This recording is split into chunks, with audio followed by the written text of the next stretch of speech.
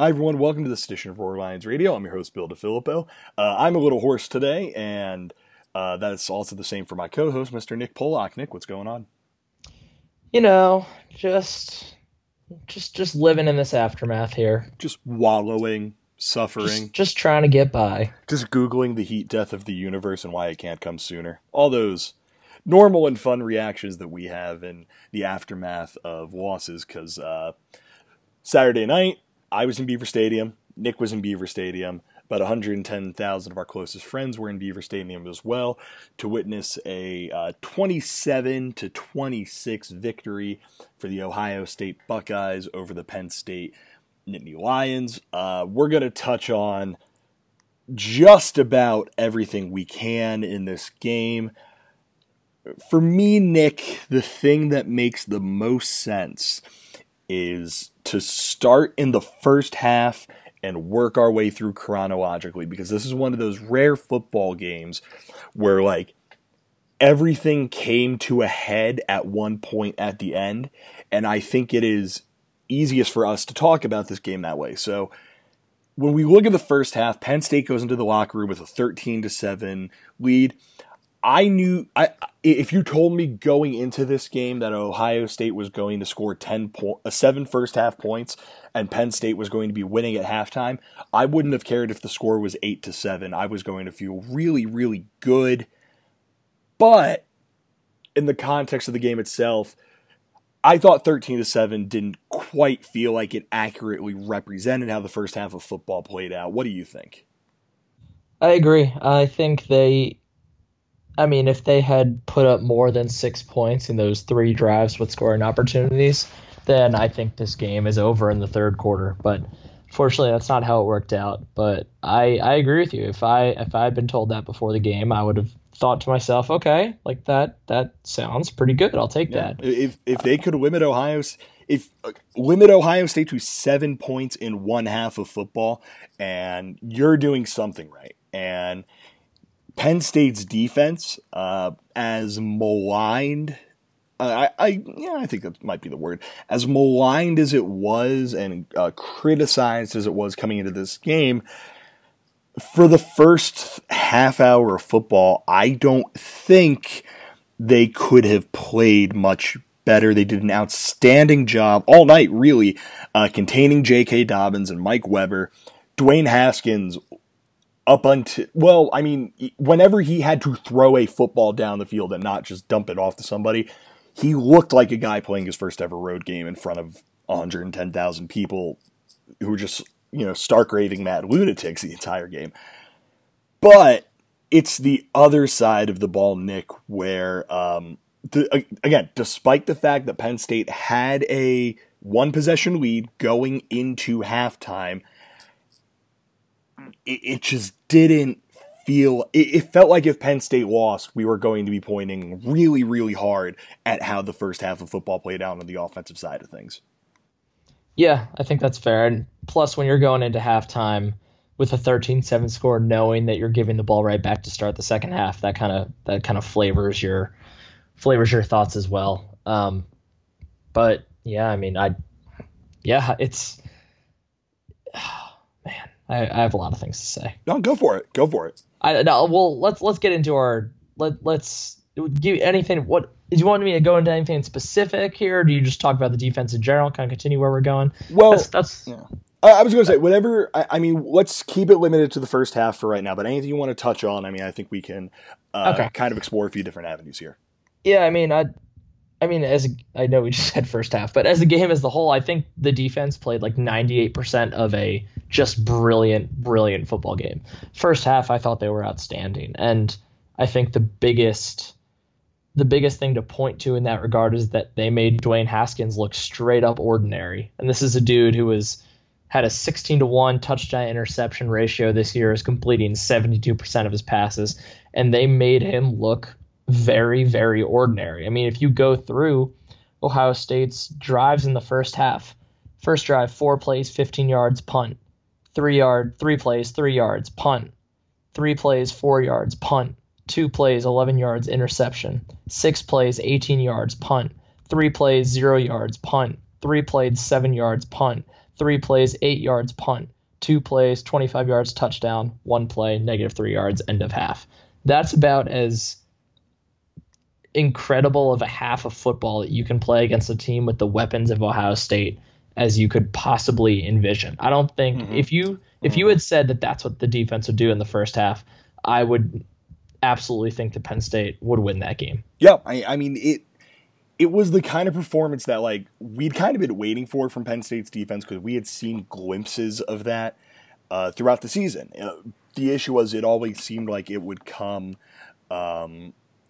It would come and go. Like there would be, it would take a little bit of time for them to kind of get calibrated, and then once they did, it was just rain fire on your opponent. But here, I mean, the defense in the first half did everything it had to do and more. Like you going through that drive chart, it is stunning that.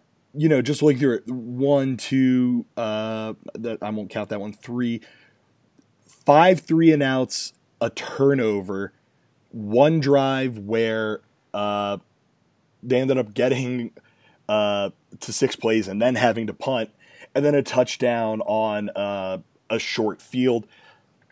We'll get to the turnover thing in a second because we had a point we wanted to make that we talked about before. But when I then look at Penn State, and I look at Penn State's offense, its first drive, it ends up making it down to the Ohio State 40-yard line, 1st and 10.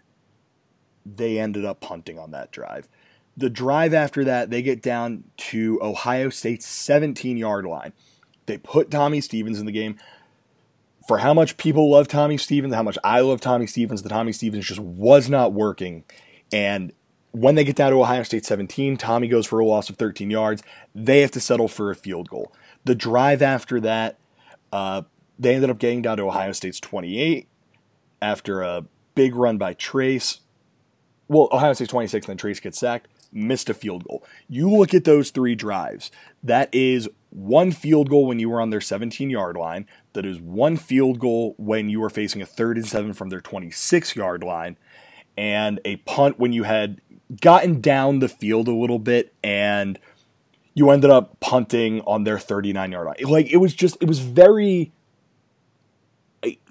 I don't know if conservative is the word, but it felt like they were going very, very by the book, and they were at no time really going like, you know what, let's go for it. We have these opportunities.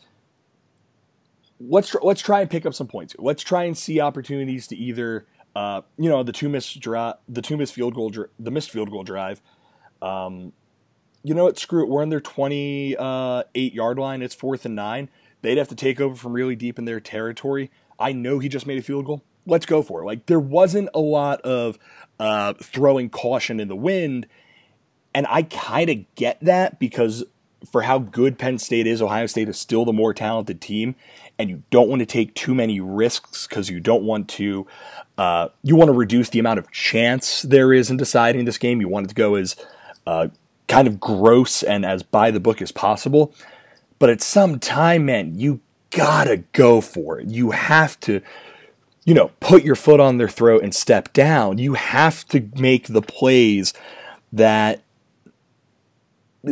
go for those big plays, that go for touchdowns, that aren't we drop the pass, we're going to go to him anyway on the next play because why not?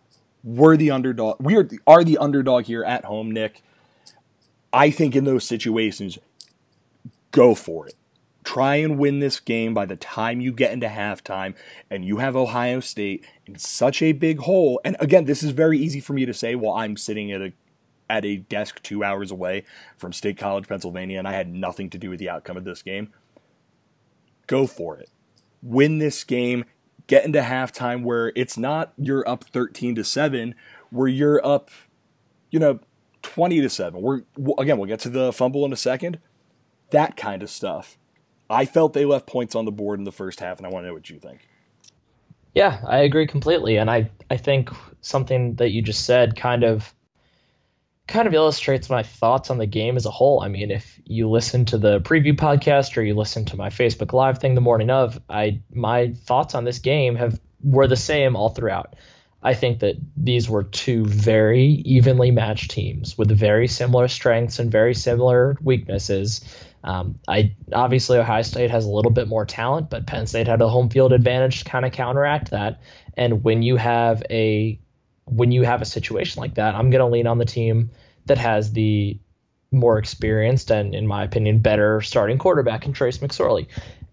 I don't think the game was called in a way that reflected the thought that they were equal teams. I think in ways conservative is the right word. I don't think they played this game like they were the underdog. And yes, they were a 3-point underdog or 3.5, whatever it settled on as the kickoff started. Yeah, they were the underdog by technical terms, but if you watch that game, they were not the underdog. I fully and truly believe that they were the better team on Saturday night. I completely agree. Which we can get into in a little bit here, I'm sure, but they didn't. I don't think the coaches called the game like they were the better team. They called the game like they were the scrappy underdogs who were lucky to get any shred of points they could. That's the part of it that's disappointing to me. Listen, Ohio State's defense hasn't been world beaters this year, so yes, you want to take points when you can get them, but they absolutely left points on the board, and yeah. I think it is partially a function of the fact that this game was called a bit like it was 2016. This game was called like they were a multiple touchdown underdog, and they weren't, and they shouldn't have been.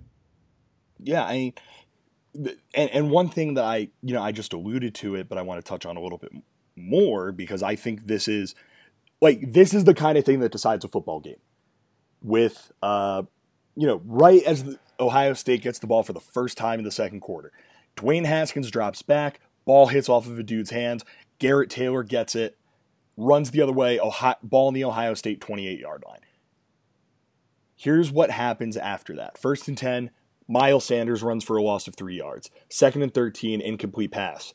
3rd and 13, run it for 10 yards. 4th and 3 from the Ohio State 21, they're taking the points on a 39-yard field goal. In theory, I don't hate that idea. When you're up 3-0, can you get 3 yards? I think you can. And you go for it, and you go for trying to get those points. Worst case scenario, Ohio State's getting the ball inside their own 20-yard line, and they have to march down the field against a defense that's been locked in for one quarter. Conversely, towards the end of the second quarter, it's 13-0, Penn State's offense. They can get a little bit conservative here. They can try and get into the locker room, that sort of thing. Miles Sanders gets the ball, fumble. Ohio State recovers. That sort of thing happens. Ohio State, though, is able to turn that into 7 points. And because this is a 1-point football game, it is, again, I don't know how things play out after that, but it's very easy for me to look at those two sequences of series and go, that's the kind of thing. Settling for 3 points after you get the ball deep in their territory on an interception versus getting 7 points. That turns this game and makes me go, that there's a missed opportunity here that was compounded by a few other missed opportunities, Nick, that popped up over the course of the entire evening. Yeah, you're right. I get after the Garrett Taylor interception, it's still early in the game. And there's still a hope of being able to establish Miles Sanders in the run game. So I understand why you go to him to start.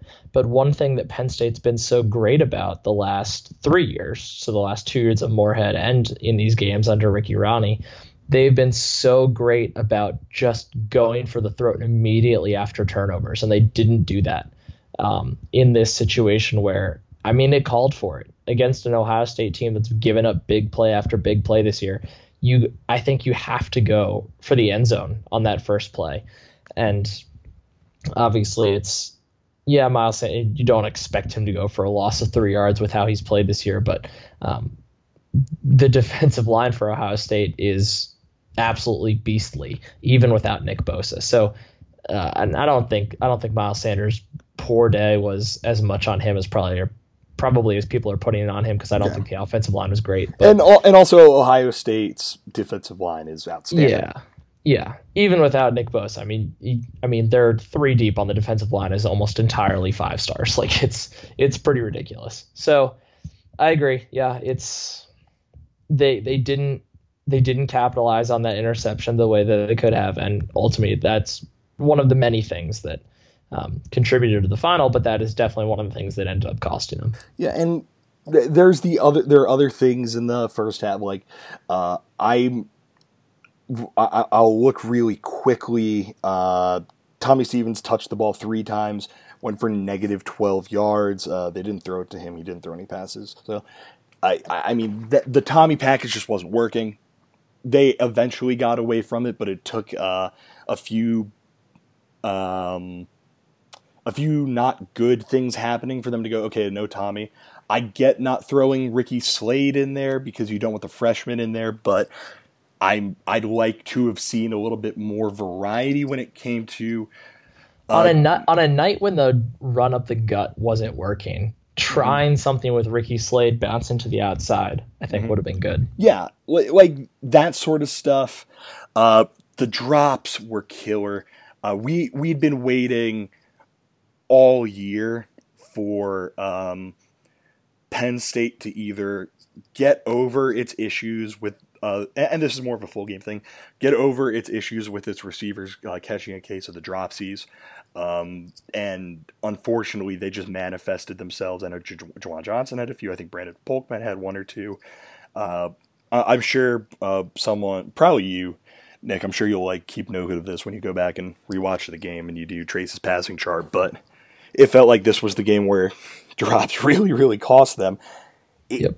But also despite this, there's something to the fact that they were able to get into the locker room at halftime, and they were not only ahead, but they just looked like, on the whole, the better football team. And as we're getting into the second half, I thought that things were really starting to tip in the direction of this is going to end up being a disaster, like a blowout loss, when Ohio State comes right out and scores in their first drive of the second half. But that didn't end up being the case. I thought, again, second half, Penn State's defense, for most of the time, it came to play, and it kept Ohio State up until the very end. After that first drive, it kept Ohio State more or less in check.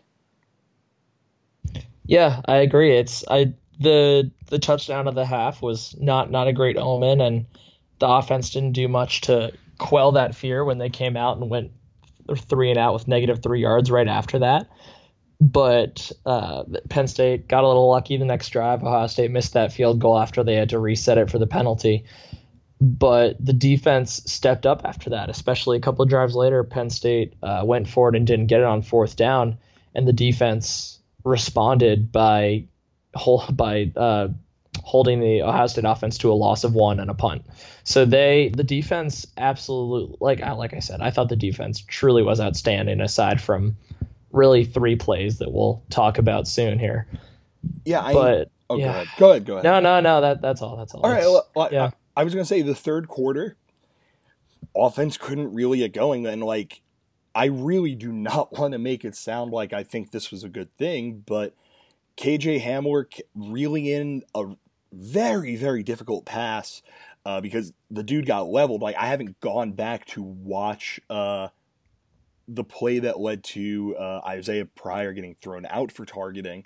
Mm-hmm. But that seemed like it lit a bit of a spark under Penn State. From there, they end up getting into the end zone. Pat Freiermuth ends up catching a touchdown from McSorley to end that drive. Ohio State turns the ball over on downs because of Penn State. Just this outstanding stuff on a 4th and 1 right after they cross midfield. Penn State gets the ball back. A nice 7-play drive. Get into the end zone. Trace gets them knocking on the doorstep. He ran a few times on that drive.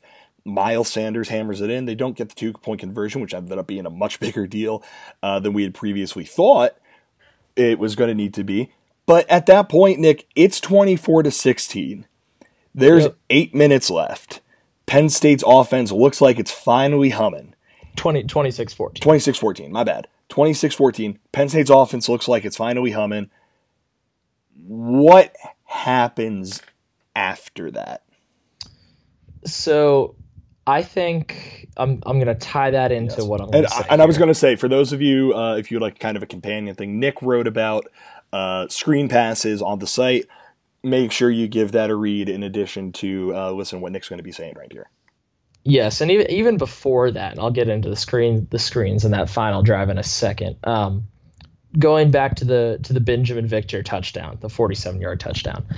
Going into this game, I think everyone who's a Penn State fan kind of was in agreement that this is a really, really good team, but if the mistakes that they were making through the first 4 weeks of the season showed up against Ohio State, it could end up being a big problem. And I think the big deficiencies this team has can be boiled down to two things, one on each side of the ball. Offensively, it's the drops by the receivers. And we've already talked about how big of a deal those ended up being. I mean, starting right away, Juwan Johnson dropped the first drive of the game. The other one in my mind being the inconsistent tackling, especially by the secondary. Mm-hmm. Benjamin Victor, that first of all, that touchdown, it was a pretty remarkable play by Victor. I'm not going to sell what he did. He just kept running. He just kept running.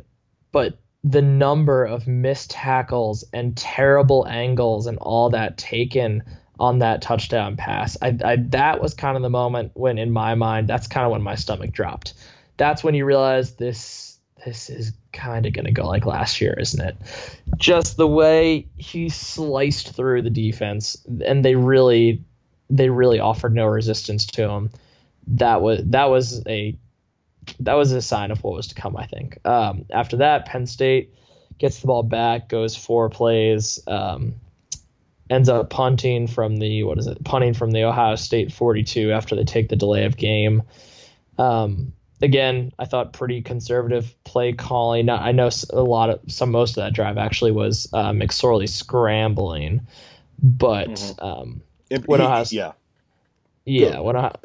gets the ball back, that's when we get into Screen-mageddon. So Ohio State, this was brilliant play calling by Ryan Day and Kevin Wilson for Ohio State side of things. They knew that backed up on their own 4-yard line right in the student section's faces that Penn State was going to try to do everything it could to get at Dwayne Haskins, and they called a screen pass from the 4-yard line to J.K. Dobbins that was, yes, Penn State should have done a better job, especially Koa Farmer, who I thought was lazy on the play, and he didn't get off his block, and Dobbins ended up shooting right through the hole where Farmer would have been if he had given his full effort on the play. But they used Penn State's aggressiveness against them, and the linemen blocked it up perfectly. They feigned their blocks excellently, and then were right there to eat up Cam Brown and eat up Amani Oruwariye immediately. So that was a beautifully run screen pass for Ohio State, and then of course the game winner to KJ Hill, which. I really don't want to do this to John Reed because I love John Reed, and he played mostly a pretty great game from what I could tell. I've only rewatched the first drive so far, but what KJ Hill did to John Reed on that touchdown, and rather what John Reed was not able to do. Nick Scott was being blocked up, but he had forced Hill to the perimeter where there was maybe a 3-yard wide area where John Reed was coming straight at KJ Hill. KJ Hill was coming straight at John Reed. Hill, he's a quick dude, and he made a little cut juke step, but it was completely inexcusable the way that John Reed went after that tackle. Just completely whiffed, flailing, got absolutely no part of Hill. And then from there, maybe a block in the back. I don't know. It's kind of hard to tell from the broadcast, but Tariq Castro-Fields gets thrown into Cam Brown and Nick Scott, taking them all to play, and Hill walks into the end zone. It was disappointing, I thought, that the defense was not more prepared for those screen passes. Not that Penn State has ever been good at defending screen passes, but considering Haskins' inability to make those downfield throws all night in a situation where you knew he was going to have to throw downfield if they wanted to score, they let him off the hook by letting him toss these little quick screen passes, and their inability to make a play in those situations is what ultimately cost them the game. Yeah, the one place where Ohio State has an advantage over every defense in the country except for Alabama, maybe Clemson, Georgia, and a handful of other teams, is that when their guys are one-on-one in space against other guys, they're always going to have the more athletic players. And they're always going to have the guys that, okay, so they're going to have two receivers blocking, and it's going to be your one guy against their guy with the football, and your one guy has to make the play. And unfortunately for Penn State, too many times their one guy was unable to make that play. And it's, after the game, James Franklin talked about, we've gone from an average team to a good team to a great team, but we're not an elite team yet. It's so hard to define what makes a team elite. But one thing that makes teams elite is that when other teams do stuff that they're elite at, you are able to stop them from doing it. Or when other teams want to do the stuff, want like defensively, you to go at their best players. When you're going at their best players, your guys are able to make them not make plays. And listen, that's not going to happen on every play. There are going to be times when Penn State's players, as the team continues to grow, as the team continues to get high 4-star and 5-star guys into this program, when they're going to be going up against, former 5-star receivers, for example, just that sort of thing, and they're not going to be able to make that play. And that happens. But you have to be able to make that play some amount of times, and it just didn't seem like they were able down the stretch to make that play when they had to. But having said that, Nick, if you told me coming into this game that Ohio State was going to have 389 yards of total offense and they were going to score 27 points, the first thing out of my mouth probably would... Oh, and they were going to average 3.2 yards per rush and less than 7 yards per pass. The first thing out of my mouth was going to be, so Penn State won the football game. But Penn State didn't win the football game, and there are a lot of reasons why. Before we get into talking about Penn State's final drive of the game, I do not want to make it sound like the one play call on 4th and 5 was the reason Penn State lost this game. There were drop passes. There was a fumble deep in Penn State's territory that Ohio State was able to capitalize on. Twitter user at @bpredict included listed some stuff. 2 punts inside of Ohio State's 40, a punt on 4th and 1 from Ohio State's 49, a field goal on 4th and 3 in the red zone. There were drop passes. There were missed tackles. There were all of these things. There was also the fact that Ohio State is a good football team, and they were able to do, all credit to them, they won the game. When the game was there for the taking, they were able to take it. But Penn State gets the ball. 2 minutes left, 25 on the Penn State 25, 1st and 10. This is the moment that Trace McSorley has been waiting for. He is in the midst of the game of his life. I'm not trying to sound hyperbolic. He had 286 passing yards and 175 rushing yards, and Penn State had 492 yards on the game. He was having the game of his life. Completes a pass to Pat Freiermuth, gets sacked, it happens. Incomplete pass to Brandon Polk, it happens. 3rd and 14. There is a minute and a half left. Trace runs the ball down. It's 4th and 5. They're in Ohio State territory. Nick, I'm going to have you go first because I think people can tell by the tone of my voice what I think about using 2 timeouts and then handing the ball to Miles Sanders. What did you think of that play?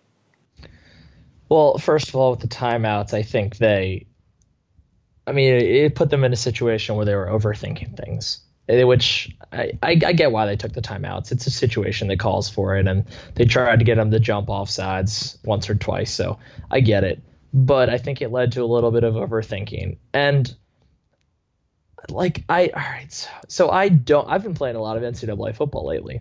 And great way to start whatever you're about to say. When I get into a 4th and 3, I'm going read option every single time. Okay? Because if you do it right, you have the numbers advantage and you should have a fairly easy path to 3 or 4 yards.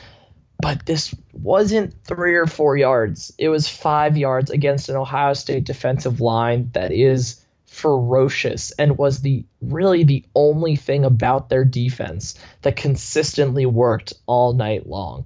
I know that Penn State has faith in Miles Sanders, and I know that they have faith in Trace McSorley, and I think they made the correct read on the play. I think Trace was right to give the ball off, but Ohio State just played it perfectly. The thing that I hated about that play call is just what you said. Trace was magnificent on Saturday night. He was absolutely, truly magnificent.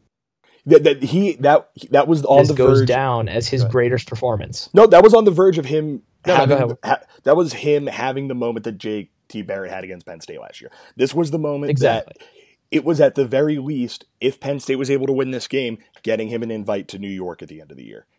Yes. So because of all that, because of how incredible he was all night long, I hate that the play came down to.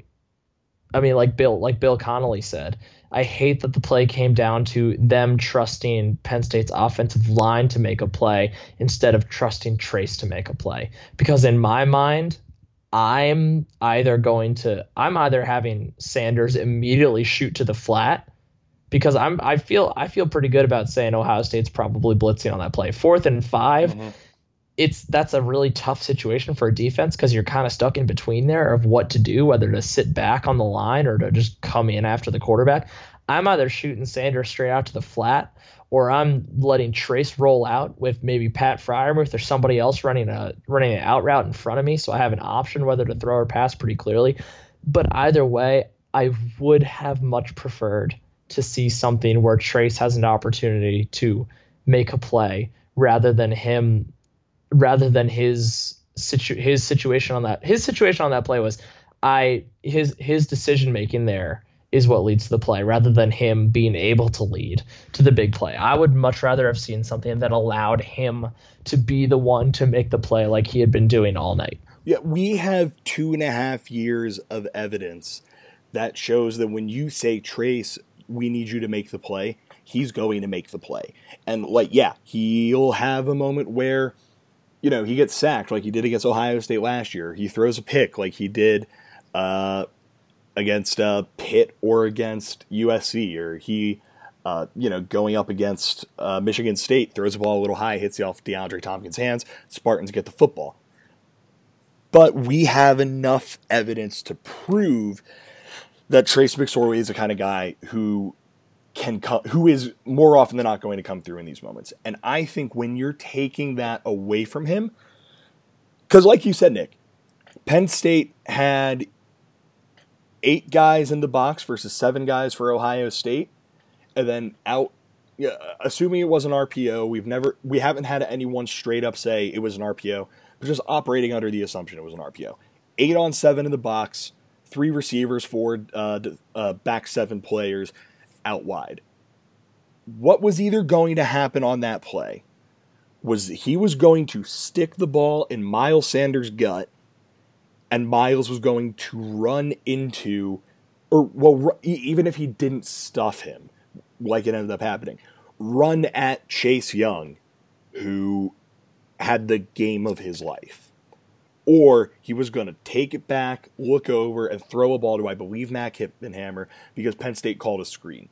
So it was either run at the guy having the game of his life, or it was throw the ball to a yard behind the line of scrimmage, and instead of saying 4th and 5, you're saying go pick up 6 yards because that's what we need from you at the bare minimum.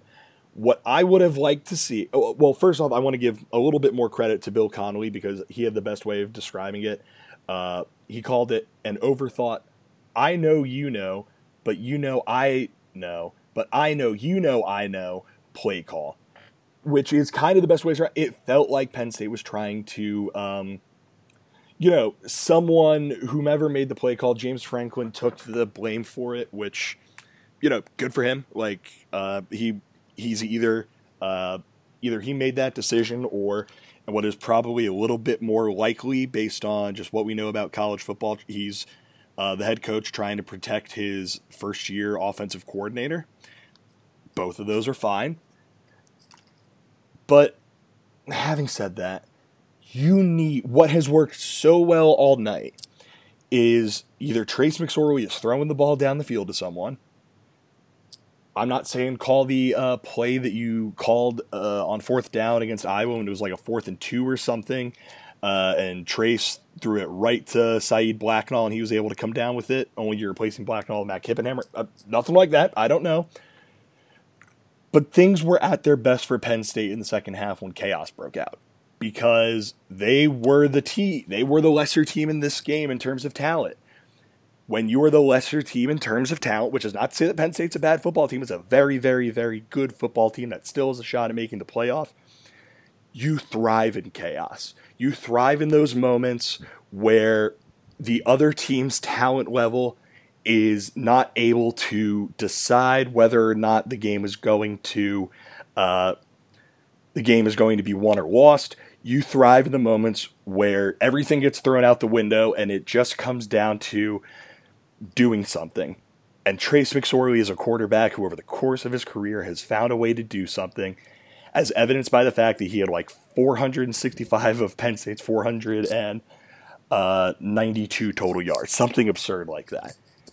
Taking the ball out of his hands, I just can't fathom it. And yeah, all credit to Chase Young for making a killer play. Like, that's the kind of play that reminds you why Penn State was after him so hard, why so many schools wanted him, why he was a 5-star prospect. But at the same time, if you're going back and you're looking back, and I know they said that was a mistake, but when you're looking back on that, man, even if it worked out, like, I think there's a little bit of room for questioning it. That is, completely there because they weren't able to make the play. And I'm not saying they definitely make that play if they put it in Trace McSorley's hands and say, Trace, see what happens. We trust you completely, but I would have taken that over anything else, especially knowing about Ohio State's struggles at linebacker, and especially knowing that Ohio State's secondary, it was a bit hit or miss on the year. But unfortunately, the game is now in the past.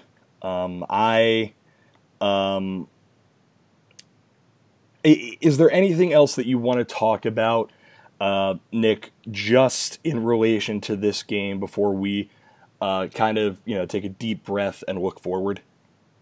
Yeah, I think there's 3 things for me. Go ahead. One is that I think people are going to look back on this game and remember the last drive and forget how great Penn State was defensively. And I think that's unfair to the defense because they truly were phenomenal for, again, 98% of the night. And yeah, you need that full 100% in order to win a game like this. But for a defense as young and as inexperienced as this one, I think this could truly be a really good stepping stone for them. And I'm really expecting to see big things from the defense the rest of the year. Number 2, shout out Pat Freiermuth, because my dude is balling out. He's was awesome. Amazing. He was excellent. He was truly, truly excellent.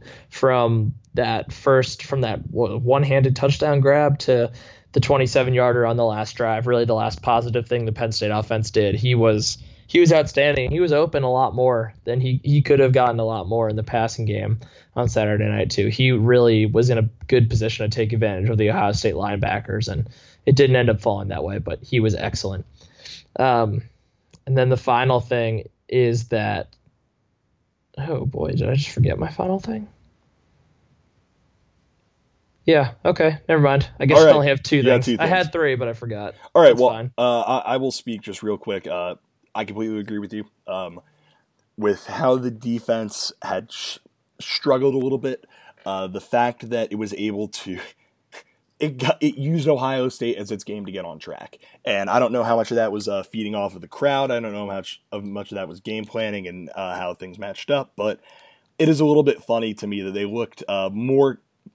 They looked comfortable for 90% of the game against, if not 95% of the game against Ohio State, but they struggled for a half, a little more than a half with Illinois. Like, that's funny.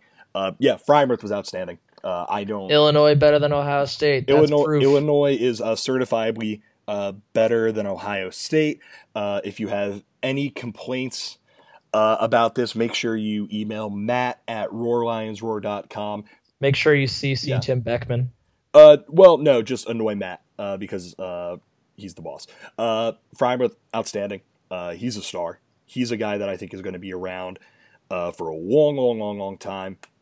There was some that actually very vaguely reminds me of something that I found that was maddening to me. For on Penn State's final, we're gonna have Dan do snap counts sometime in the coming days. Like, he was busy getting mad at the Eagles today.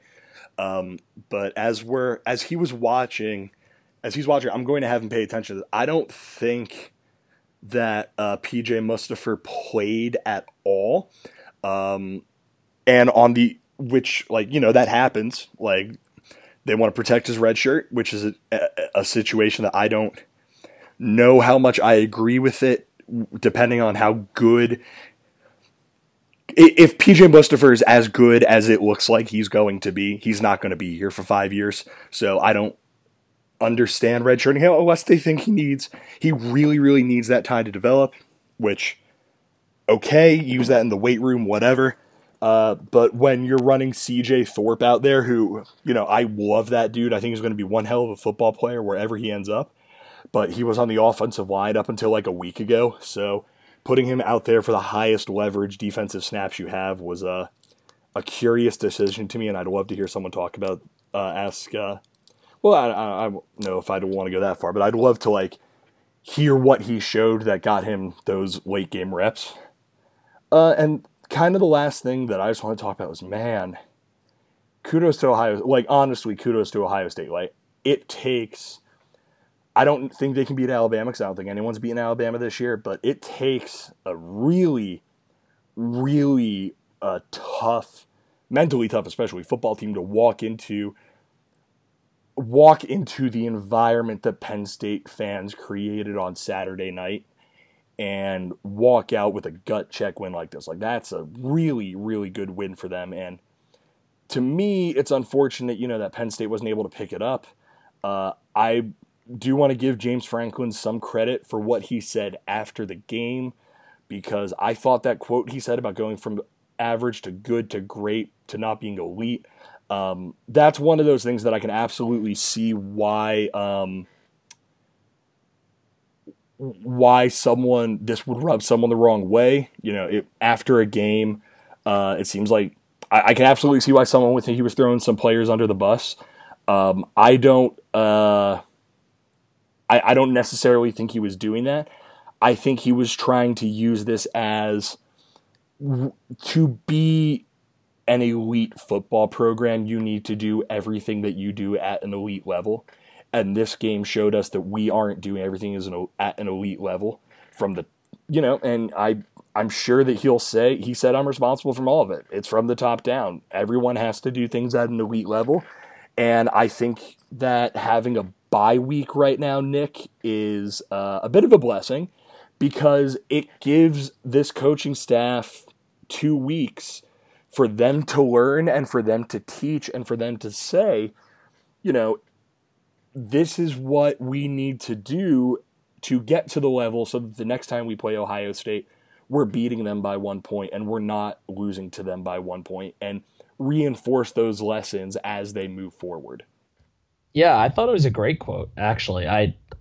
It honestly hadn't even dawned on me until you just said that somebody could have taken that in a poor context, because I mean, what did he say that was wrong? I mean, the elite teams win this game, plain Well, and simple. I mean, I can, I get now that you say it, I can yeah, see how they would.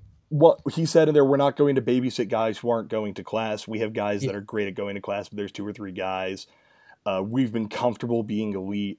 There was, I believe he said something about like it's about being on time to practice, being on time for meetings. It's about taking note. It's about like that kind of stuff. Like yeah, it's the whole like if you're not going to make your bed in the morning, how can you say that you're being the best version of yourself when you're not doing the simplest and first thing you could do to make a step towards that thing? Like it's that mentality.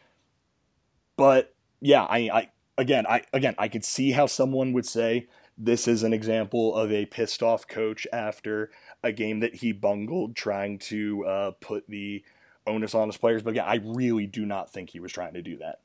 yeah. I don't think so at all. I think more than anything, this illustrates how the Penn State football team itself is changing because as they are continuing to recruit better and better, you're going to have more and more. And this is, let me be very clear, this is not to say that any of the younger players on the team are coming in entitled, but as you recruit more and more higher level talent, you're getting more and more guys that are used to being great. And that's when you kind of get into those situations where you have teams that are, like he said, comfortable with being good.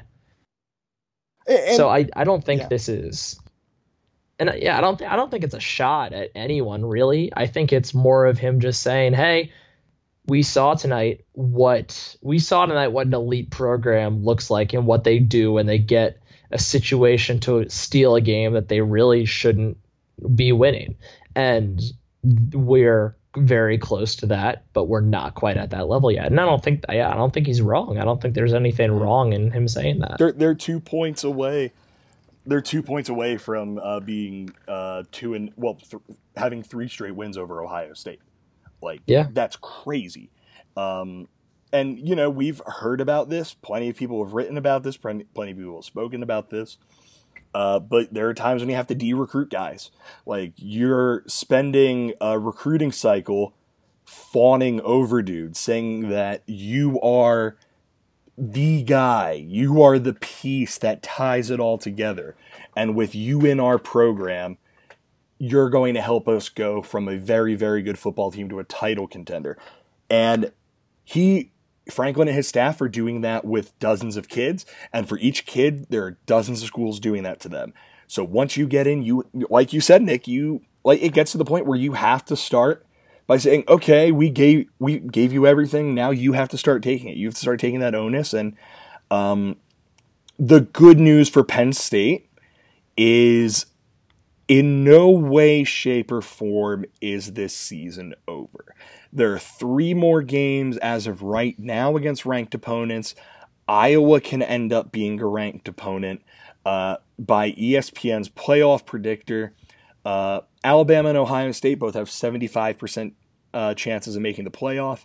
Then it's Clemson at 56%, Georgia at 52%, Notre Dame at 47%, Oklahoma at 33%, and then Penn State's the next best team with a 16% chance of making the playoff. They have a higher chance of making the playoff right now than Washington, Michigan, and LSU. Of course, Michigan can absolutely throw a monkey wrench in that.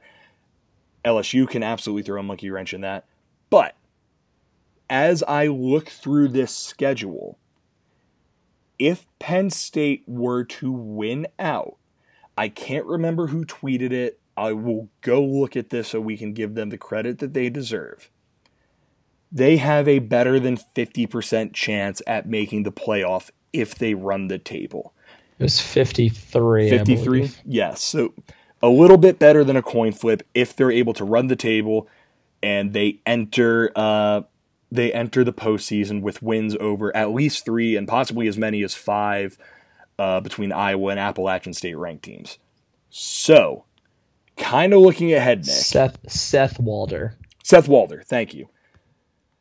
Excuse me. Looking ahead, Nick, where does the team go from here? It's pretty simple. I think they need to spend this bye week really.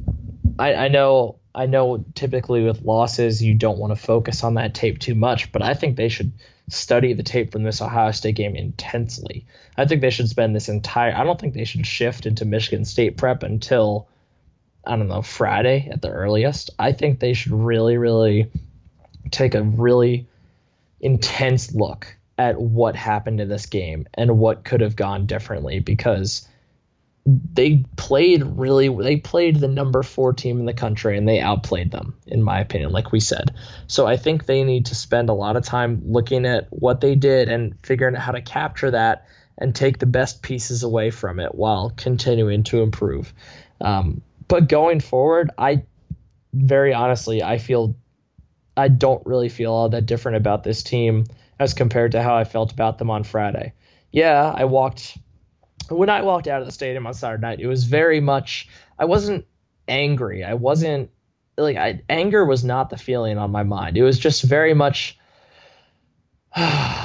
man, like it was a very much just, it was right there. It was so close. But I don't feel any worse about this team than I did. I still feel very confident. I believe my prediction before the season was 11-1 for the regular season. I still feel really good about that. I still feel really good about that. If that same team that showed up on Saturday night, that team playing that game beats any other team on the schedule.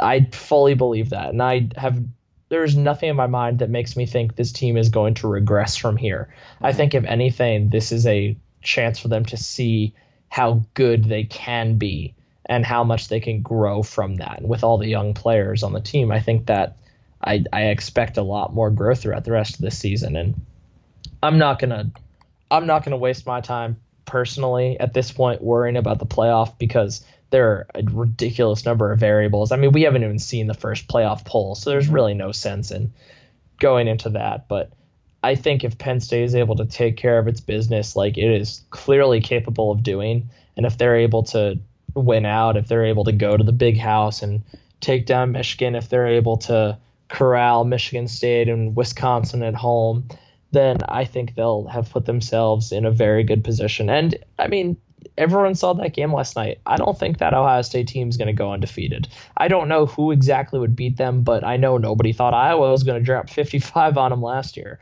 I don't know that is an undefeated caliber team. I think they're a very good team, but I think Penn State showed some pretty clear cracks that other teams will likely be able to exploit. So I don't think the Big Ten championship is out of the question at all. Unfortunately, Penn State's put themselves in a situation now where you need Ohio State to lose twice. I won't even pretend to understand what the new tiebreaker steps are. Yeah, so maybe same. it's possible. Maybe it's possible with just a one loss, depending on who they're tied with. But I mean, declaring this a lost season, declaring the Big Ten loss, declaring the playoff out of reach, I think all of those things are pretty ridiculous at this point. And I think if this team just puts their head down and goes back to work, then there's no reason they can't still accomplish the goals that they had at the start of the season. Yeah, it's funny because coming into the season, I believe you and I both said 11-1 with the loss to Ohio State. And it's very funny how different that feels when we're writing it in July and how different that feels on the Sunday after the game happens in September.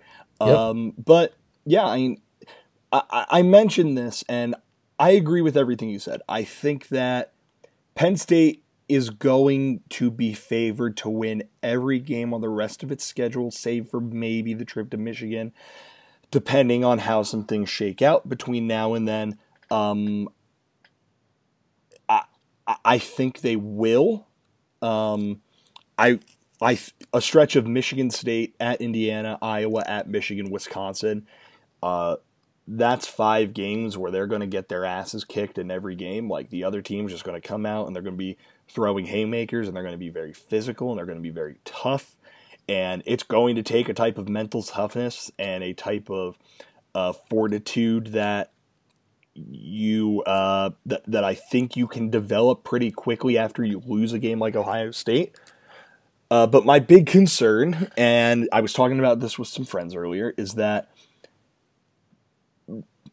since making the big play against Wisconsin in the 2016 Big Ten title game, Penn State has played USC, Ohio State, Michigan State, and Ohio State in really close football games. I'm not including Iowa because Iowa wasn't a ranked team, and I'm not quite including Washington because Penn State always kind of had Washington at arm's length in that game. And even if Washington doesn't fumble in their final possession, Penn State would have gotten the ball back with. No, Penn State wouldn't have gotten the ball back. But still, I'm not including Washington just because Washington had to come from behind in that game and Penn State was able to keep them in arm's length. But in the games where Penn State has had the ball and has had the opportunity to win the game, they lost by 3 points to USC, 1 point to Ohio State, 3 points to Michigan State, and 1 point to Ohio State again. My concern, and I don't want to make it sound like I'm trying to push a narrative or anything like that, is that eventually when you keep losing those games, if a narrative starts forming, and the narrative is they get into close games, they can get ahead in close games, but they cannot seal the deal and they cannot finish, that becomes a thing. And if that becomes a thing, that's a thing that weighs on you very, very heavily. And it gets to the point where you can be in a close game against any team, but you're going to hear it from the announcers are going to be saying it, and it's going to be in the back of your mind, and it's going to be something that gets said in the lead up to every game, that Penn State gets into close games under James Franklin, but they haven't been able to finish them against good to elite teams. I'm a little bit worried about the potential that has to pop up over the final half of the season, but I'm also think it's they have an opportunity to kind of just blow that out the window. If they come out, they beat the brakes off of Michigan State, they handle their business against Indiana, I think they're going to ruin Iowa. Like, Iowa at Beaver Stadium is not Iowa at Kinnick. Take care of business at Michigan. Again, up in the air, and then Wisconsin, Rutgers, Maryland. I think they're going to win all of those. We're then looking at a team that is 11-1 with a bunch of ranked victories under their belt. There's a chance that the SEC does a little bit of cannibalization. Like, Alabama's going to win. If it wins the SEC, it's going to have to beat LSU, Auburn, and Georgia to get there. I don't know if they'd want to do Alabama and Georgia after just having the SEC title game. Neither here nor there. Clemson, they should win the ACC, although now that's kind of all up in the air. Oklahoma, they should win the Big 12. Again, I don't know if that ends up coming to fruition, but I have some confidence it does. Notre Dame is the perpetual wild card, but again, we'll cross that bridge when we get to it. The big thing is the opportunity is there. Just take care of business. Run the table if you can. If Penn State's able to run the table, I think it has everything in front of it. It has the opportunity to make the playoff. It has the opportunity, I don't want to say to win the Big Ten because I don't want to have to bank on Ohio State, but it has the opportunity to be in the discussion.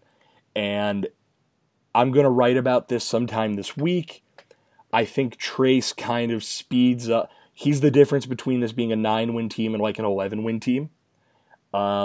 And if this could end up being an 11-win team, that's 3 straight years of winning 11 football games. That's I don't know how many programs are able to match that nationally. My guess is it's probably just Ohio State, Clemson, and Alabama. But that's something that you can hang your hat on. And that's one of those things that you can help build towards the future. And there's a lot of optimism. Fix the issues with catching to whatever extent you can, because at this point it seems like it's more mental than anything else. Start tackling dudes a little bit better, and just get everyone healthy and win some games. Just win. You're good enough to win. I think they can, and I think they should be able to do that going down the stretch. So I don't think all is lost. I think Ohio State's probably going to end up winning the Big Ten. They're probably going to end up making it to Indy, and they're going to beat Wisconsin when they get there. But that's going to be a Wisconsin team that probably, hopefully, has a Penn State loss on its head. If Ohio State beats Michigan, that might be a Michigan team that has a Penn State loss on its head. Same with Michigan State. There's still so much to play for, and it's all right in front of them. And all they have to do is get over this loss to Ohio State, which I think they're going to. Any kind of final thoughts you want to say before we tie a bow on this one, Nick?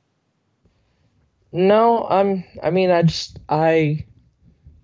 I feel like I'm walking away from this game probably in better spirits than most, just because we're used to this game in the past few years. Penn State obviously won in 2016, lost in 2017, but in both situations were clearly the worst team. I thought they were the better team on Saturday night, and for me, that's a really good sign going forward. Yep, I agree completely.